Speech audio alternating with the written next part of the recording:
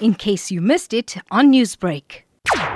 Better late than never, said opposition politician Ambika Soni as Modi's broadcast led to celebrations among protesters. I feel it's a great victory of the farmers. The government should have listened to us while we were all asking for the repeal of these 3 black laws, and they would have saved the lives of 700 people at least who have died during the course of this agitation. So this obviously shows that the government is weak.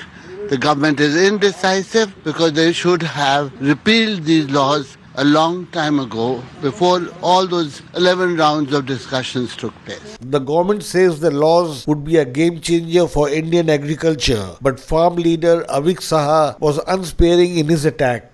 Prime Minister still maintaining that these were good laws which farmers could not understand. His patent arrogance is once again on the surface. It's a very sorry thing for us to note that the government still does not concede that this was an anti-farmer and pro-corporate legislation. So we can expect more bad news from the government going forward. Maybe this is a temporary truce, but let's see. And Hanan Mola, another protest leader, said the government must do more to prove its intent for the farming community. We welcome the announcement, but it is not sufficient. Till it is not repealed in the parliament session, the process will not be complete. So after repealing in the parliament, we will accept it as a full event. Secondly, this 3 Black Act was destroying the future of the farmers, but present is still in danger.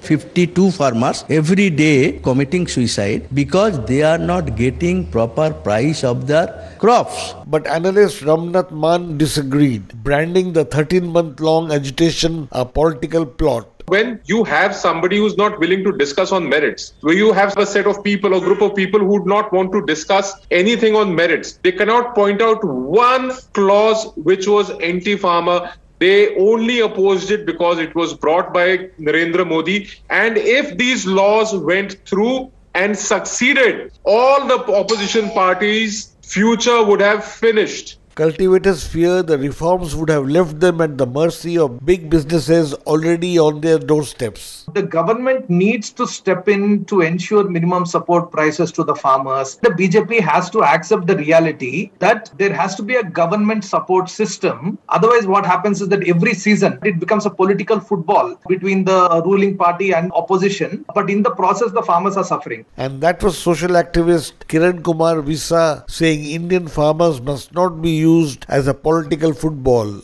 Newsbreak, Lotus FM, powered by SABC News.